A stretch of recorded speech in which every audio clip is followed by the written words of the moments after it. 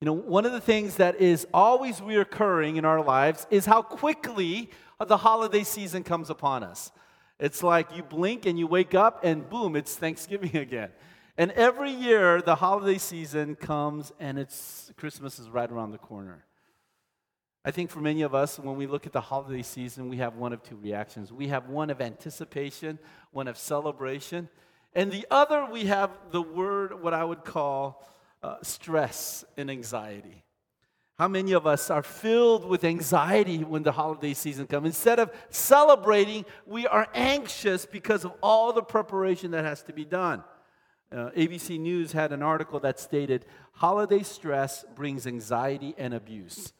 One of the interesting observations of this article, it said this, that while many people do enjoy the holiday activities during Thanksgiving, Christmas, Hanukkah, and New Year's, for others, the season is marked by increase in depression, alcohol, substance abuse, suicide, and domestic violence. We see more of it in police reports and emergency hospital visits, said Jennifer Taylor. In other words, the holiday season, instead of making us happy, makes us anxious. Well, it's not just because of the holiday season. I think there are other things in our lives that makes us anxious. As we look at a survey around the world, one of the things that we are seeing is that the anxiety level of people is on the increase. Not just in America, but all across the world. And what's sad is that our children are being affected by this anxiety. Over the last decade, anxiety has taken over depression as the most common reason college students seek counseling. In an annual survey of American College Health Association, they found that the increase of undergraduates reporting overwhelming anxiety has increased dramatically in these last 10 years. So the question is why is anxiety such a big part of our society? Why are we so worried when the holiday season comes?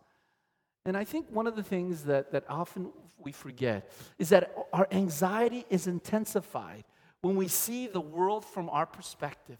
When our problems are focused, we see how little money we have, how much in debt we are. We see all these things around us, and the bigger our problems become in our eyes, the bigger our anxiety becomes.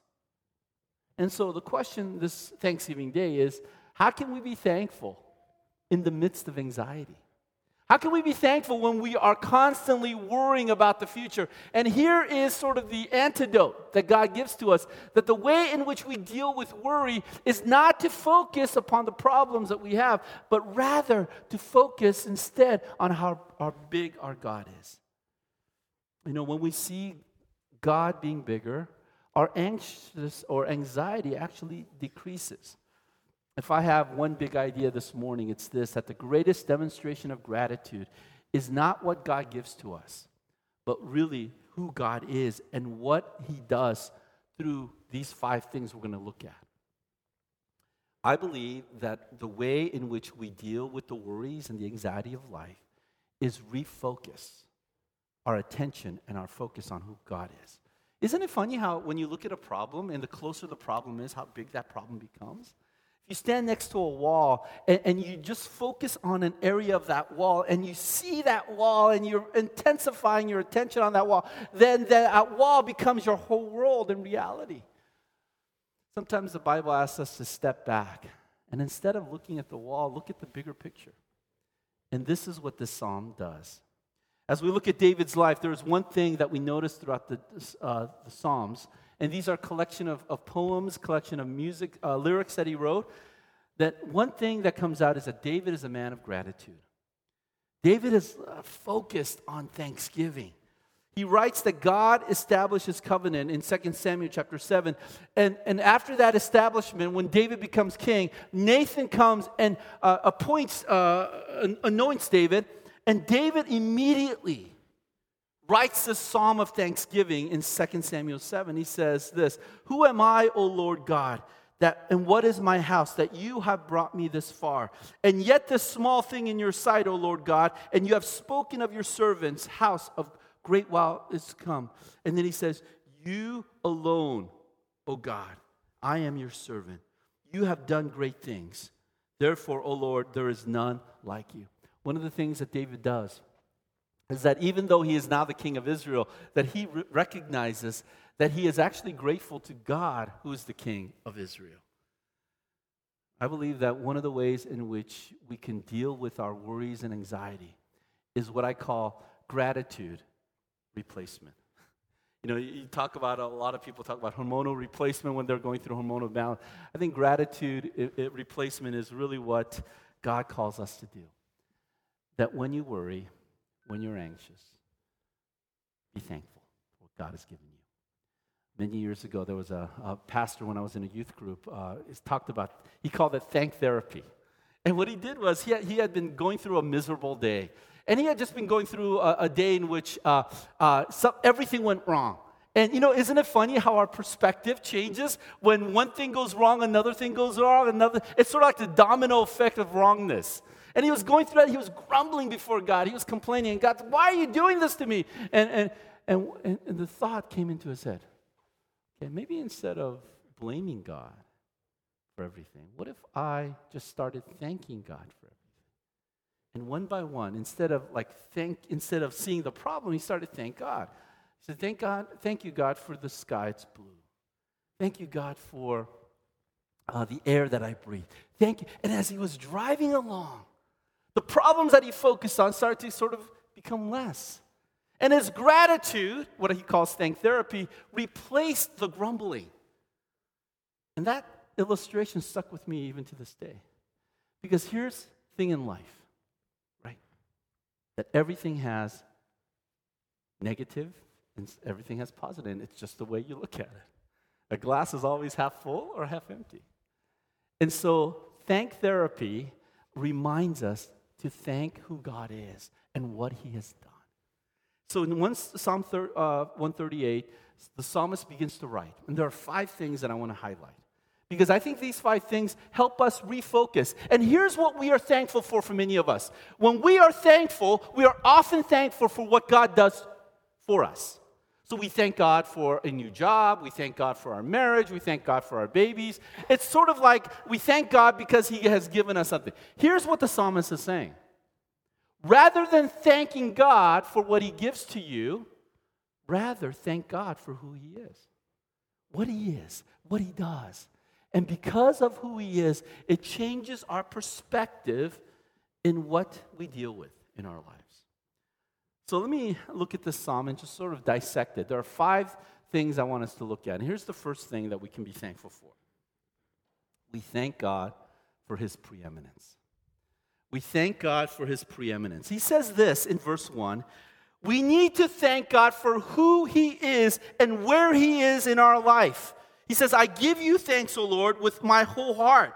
Before the gods, I sing you praise. I bow down your holy temple and give thanks to your steadfast love and your faithfulness. For you have exalted above all things your name and your word. Here's the first thing he says. That the thing that we are to be thankful for is that God is the supreme being of all of our lives. In other words, someone asked me this question. It's a question you need to ask yourself. Who is the God of your life? It seems like an obvious question, doesn't it? God is the God who created the heavens and the earth. But really, if you think about this question, what is the most important thing in your life? What is the thing that you seek after? What is the supreme thing? Who is first? Who is what I would call your life quake? Who shakes your reality? Tim Keller compares this whole idea of life to what he calls a life quake. He says, when a big truck goes over a tiny little bridge, sometimes there's a bridge quake.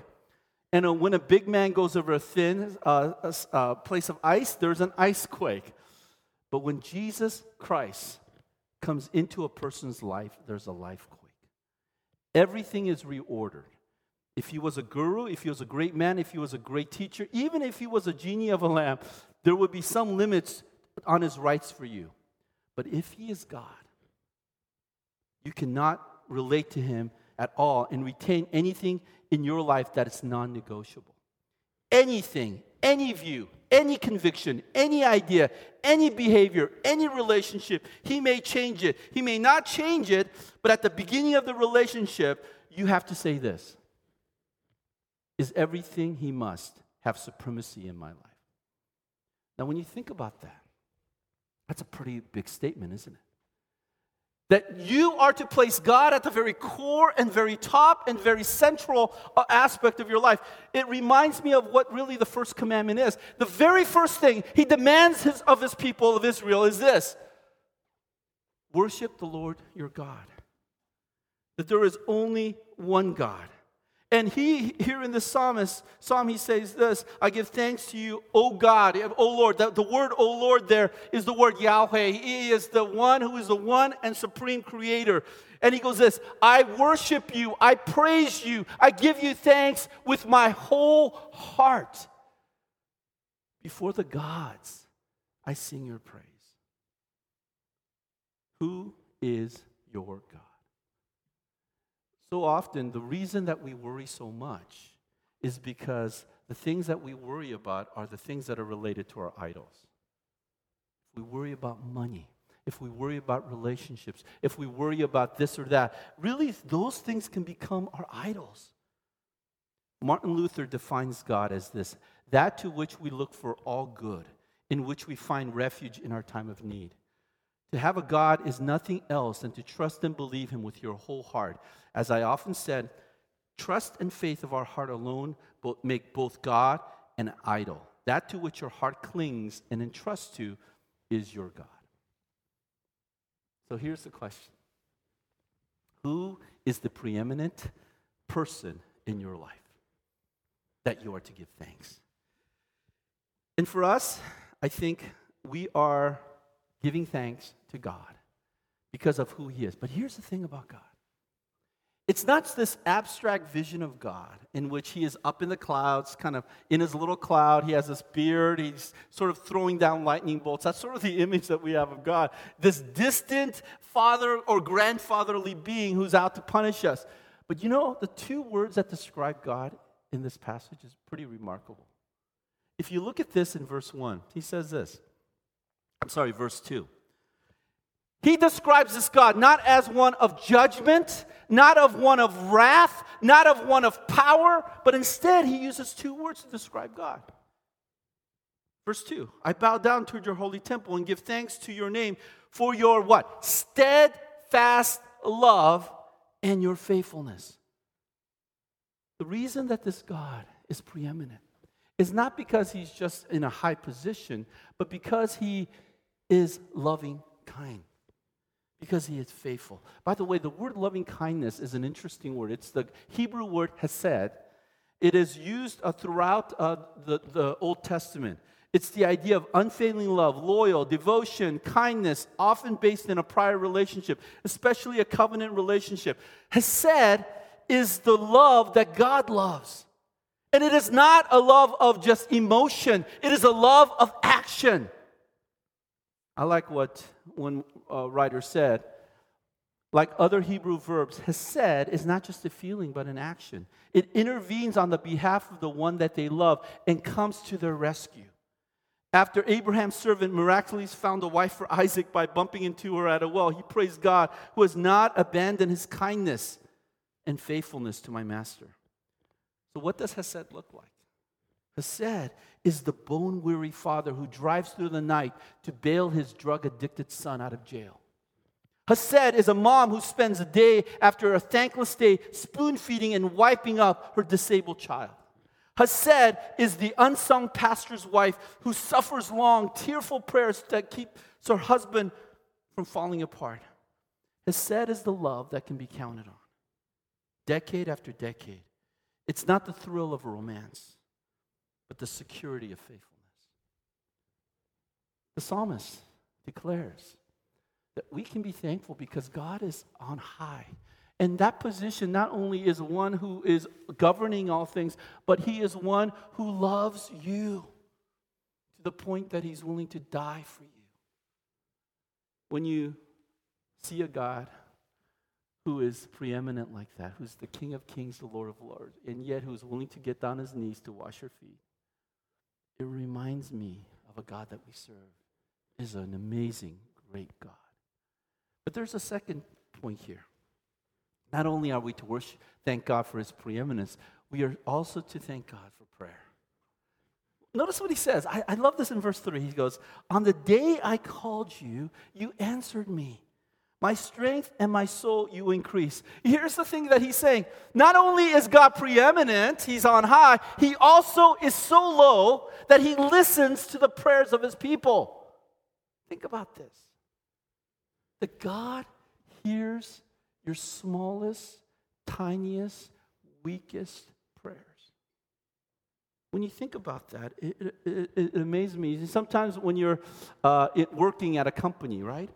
And you're working hard, you're this measly sort of worker peon in this company organizational charts. The CEO doesn't care about you.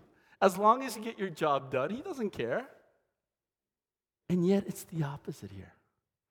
Not only is the God of the universe that he cares for you to the point that he listens. Notice this. On the day I called you, you answered me. My strength and my soul you increase. I think one of the things as Christians is that one of the biggest battles that we fight is the battle for prayer, isn't it? And sometimes we pray the most when we feel helpless. And that's a good place to start. But prayer really is the essence and the sustenance of our spiritual life. And one of the things that we are to be thankful for is that we have, think about this, we have the direct hotline to God. We have that sort of red phone that we talked about, that we can call God directly and he hears us. And he strengthens us. When I think about the vitality of what prayer does, as E.M. Bounds once said, prayer is not the preparation for the battle. Prayer is the battle. And when we pray, that we begin to see that God hears and listens, and he cares. And that's what prayer reminds me, is that when we pray, it's not that God has just a checklist, but that God cares for the deepest needs of our lives. What are the things that we pray about? Our marriages, our children, our jobs, our finances. This may surprise you when I say this, but I believe this. That God cares more about those things than you do for you. That God wants the very best for us. And as we seek him in prayer, we are reminded that it is only God who can ultimately answer. What are the things you pray for? Sometimes as a pastor, we pray for things and we move on, and we pray for things and we move on. And I think one of the things that we lack in our prayer life is just to give gratitude for what God has already answered. To say, God, thank you for that. And one of the things that people recommend is, write your prayers down. And just reflect back. How has God answered you? Because sometimes we forget what God has already done. And when we forget what God has already done, then our problems become bigger because ours become smaller. So he begins by saying, we thank God for prayer. But there's a third aspect of God that he thanks. We thank God for his position. Now, the psalmist is comparing God with all the kings. But then he's also talking about his position. Here's the position that God desires of us. Verse 4. All the kings of the earth shall give thanks, O Lord. For you have heard the words of your mouth, and they shall sing of the ways of the Lord. For great is the glory of the Lord. For though the Lord is high, he regards the lowly. But the haughty he knows from afar. Here's the thing that God desires for us. And this is why we are thankful for who God is. His position is on high. And yet, God desires for us to be humble. One of the most important things is that when you see who God is, how humble that makes us. So what is humility? If you look at all the traits of the Bible, this is one of the things that pops up over and over again, is that God desires a humble spirit. Someone who's not haughty, but somebody who is humble. So what does humility mean? I think as Andrew Murray defines humility, a humble person is not one who thinks lowly of himself, but a humble person is simply a person who does not think of themselves at all. You know what makes, I think, Christians such a powerful force, if they are living the Christ-like life, is that they are humble people. And it's not because of position, but it is because of their attitude. One of the things about pride is that pride is what separates us from God, but it's humility that brings us closer to him. If I think about all the world's values, the world sort of elevates people that are powerful. They elevate people that have a great personality or they have a lot of possession. But in the Christian life, the greatest thing that we can have before God is a humble spirit. And to be thankful for that. And humility regards others better than yourself. In other words, a person who is humble doesn't see themselves in their position. They see themselves in the light of God's position. And here's the key thing about humility. It's not necessarily how you feel, but it's how people feel around you that defines your humility. Let me give you an illustration. Many years ago, there was a prime minister. Queen Victoria had two prime ministers. One was William Gladstone, a man of dignity, a man of distinction. And the other was a man named Disraeli. And she said this, and it's a very subtle comment she made of her prime minister. She said, of William Gladstone, when I am with him, I feel I am with one of the most important leaders in the world. But then on the other hand, she confessed, when she was with Disraeli, he said, he made her feel as if I am the most important leader in the world. Notice the subtle difference? A person who is prideful makes you realize how important they are. A person who is humble makes you realize how important you are. The Christian life is a life in which we are to elevate those around us. Humility is marked by how we treat other people, and secondly, how other people feel around us when they are treated by us. Robert Spear was many years ago was a president of a small college in the South. And the school had limited facilities, and so they had a guest speaker come who invited him, and Mr. Spear was supposed to speak the next day. And he says, I woke up early in the morning, and when I heard someone tiptoe to the room, I lay there quietly with my eyes open to see who was walking in the room. And to my surprise, it was the president of the university. He walked in, picked up my dirty boots, and walked out. When I got out of bed, opened the hallway, then he got on the floor and began polishing them. I could have cried that at the sight. This president of this university took my boots and began to wash them. His hospitality and thoughtfulness showed me what a great man he really was, because he was humble in spirit. And when I think about what Jesus did, imagine Jesus, the King of Kings, the Lord of Lords, coming down, taking off his clothes, getting on his knees, and washing the feet of the disciples, loving them, to die for them. It's the attitude in which we are to be thankful for.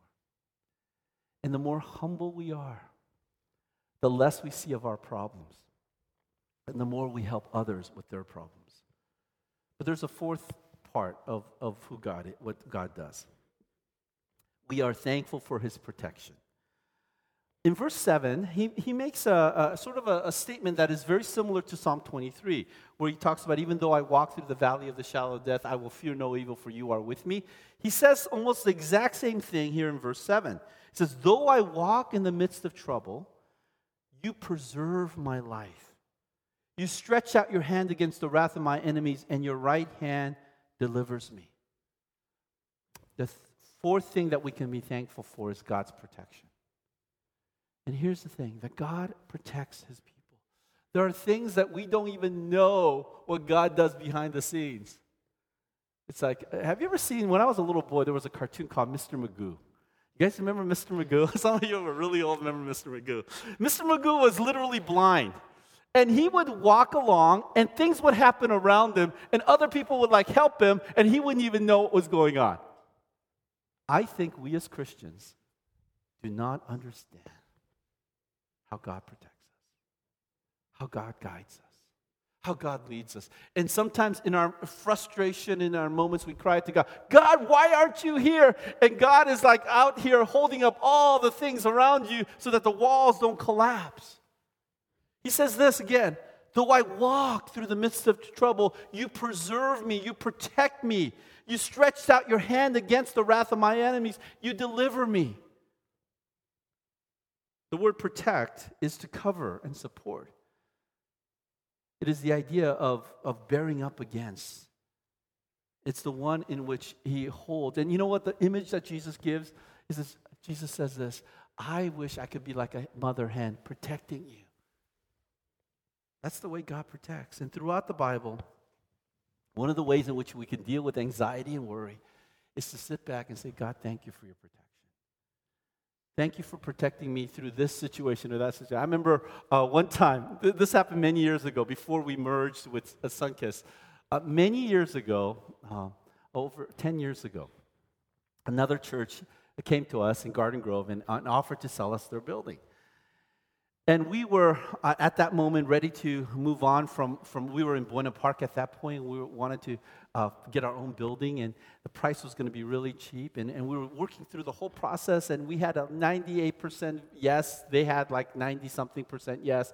We're all ready to move. 2 weeks before the move, they call us up. And they say, I'm sorry, but I don't think we're going to sell it to you. I go, what? We have a legal agreement. We went to an attorney. We paid for all these fees. And they says, I'm sorry, but the man said, I feel like you're not the people that we want to sell it to. And I said, so is it about the money? And the guy goes, no, it's not about the money.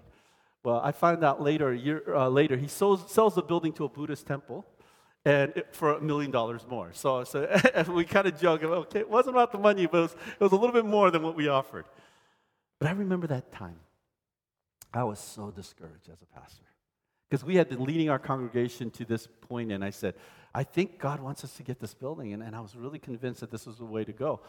And then God reminded me, this was a journey you had to take, but because of that journey, we ended up in a city called Brea, and we ended up at the Curtis Theater, all because we couldn't get this facility. And here's what happened.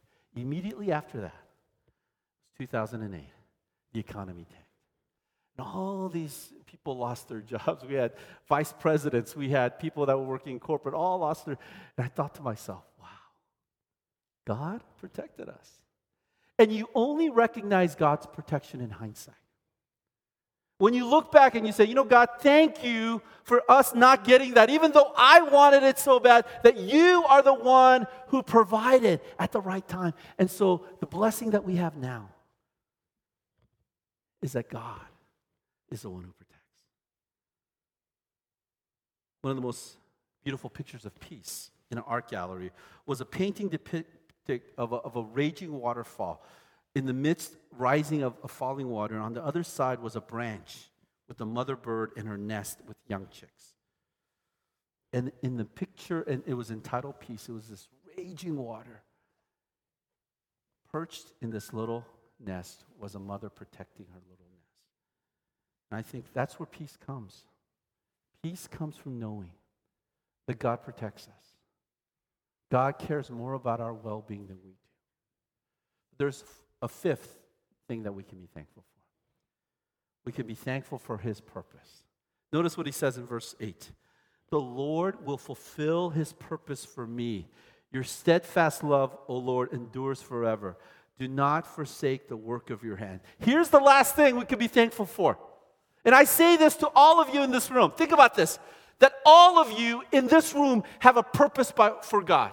All of you in this room, that God has something designed for your life. He has a purpose, he has a plan, and he has a way in which he's going to fulfill that plan. And here's what we need to be thankful for. That our life matters. That what we do matters. That we are not living in this random chance of existence, just going through life, getting as many toys as we can, and so at the end of the day, we could just say, okay, I've lived my life to the fullest. No, God has a better plan than that. God has a better purpose than that. You know what separated David from Saul? Saul saw his plan and purpose as for himself. David saw his plan and purpose for eternity. And I think when we see God from that perspective, you know what it reminds me? That things do matter. Our jobs matter. How we deal with our children matter. Worship matters. So here's the question. Going back to number one, who are you living your life for? Who's the God of your life? Because when you live your life for yourself, Instead of having gratitude, you have anxiousness. When you live your life for something bigger, then you have gratitude and you have thankfulness. Christopher Parkening, considered by some of the world one of the greatest classical guitarists, achieved his musical dream by the age of 30. By then, he was a world-class fly fishing champion as well. But he writes, his success failed to bring him happiness. Weary of performances and recording, Parkening bought a ranch and gave up the guitar. But instead of finding happiness of getting it away, his life became increasingly empty. He wrote, "If you arrive at a point in your life where you have everything that you've ever wanted and thought that would make you happy and it still doesn't, then you start questioning things. It's the pot of gold at the end of the rainbow." And I had thought, well, what's left? While visiting friends, he attended church and he heard the message of the gospel, and he's placed his faith in Christ. Parkening developed this hunger for the Bible and was struck by one verse, 1 Corinthians 10:31. "Whatever you do, do it for the glory of God." He explains, I realized there were only two things I knew how to do: fly fish for trout and play the guitar. Well, I am playing the guitar today absolutely by the grace of God. I have joy, a peace, and a deep down fulfillment in my life I have never had before. My life has purpose. I've learned the firsthand true secret of genuine happiness. You know what makes you happy? Is God. And when you seek God with all your heart, soul, and mind, then that becomes the source of your happiness for everything you do. Your relationships, your job, your activities. There was another composer many years ago. He wrote this: "The main purpose of my music is to glorify God. Some people do with their music is simple. I haven't chosen to choose a simple style, but my music comes from my heart as a humble offering to the Lord. This honors God no matter what musical style I use." And at the front of every single piece he ever wrote, you know what he wrote? "Sola Deo Gloria." Only for the glory of God. That composer was a man named Johann Sebastian Bach. He realized that every single thing had a purpose. And so as we celebrate Thanksgiving, let's not just thank God for what He has given to us. Let's not just thank God for our house and our family. Yes, those are things to be thankful for. But let's be thankful for the Lord. That He is the ultimate source of our happiness. He's the ultimate source of everything we yearn for and desire. And once we are happy, then life has purpose, as God is our sole source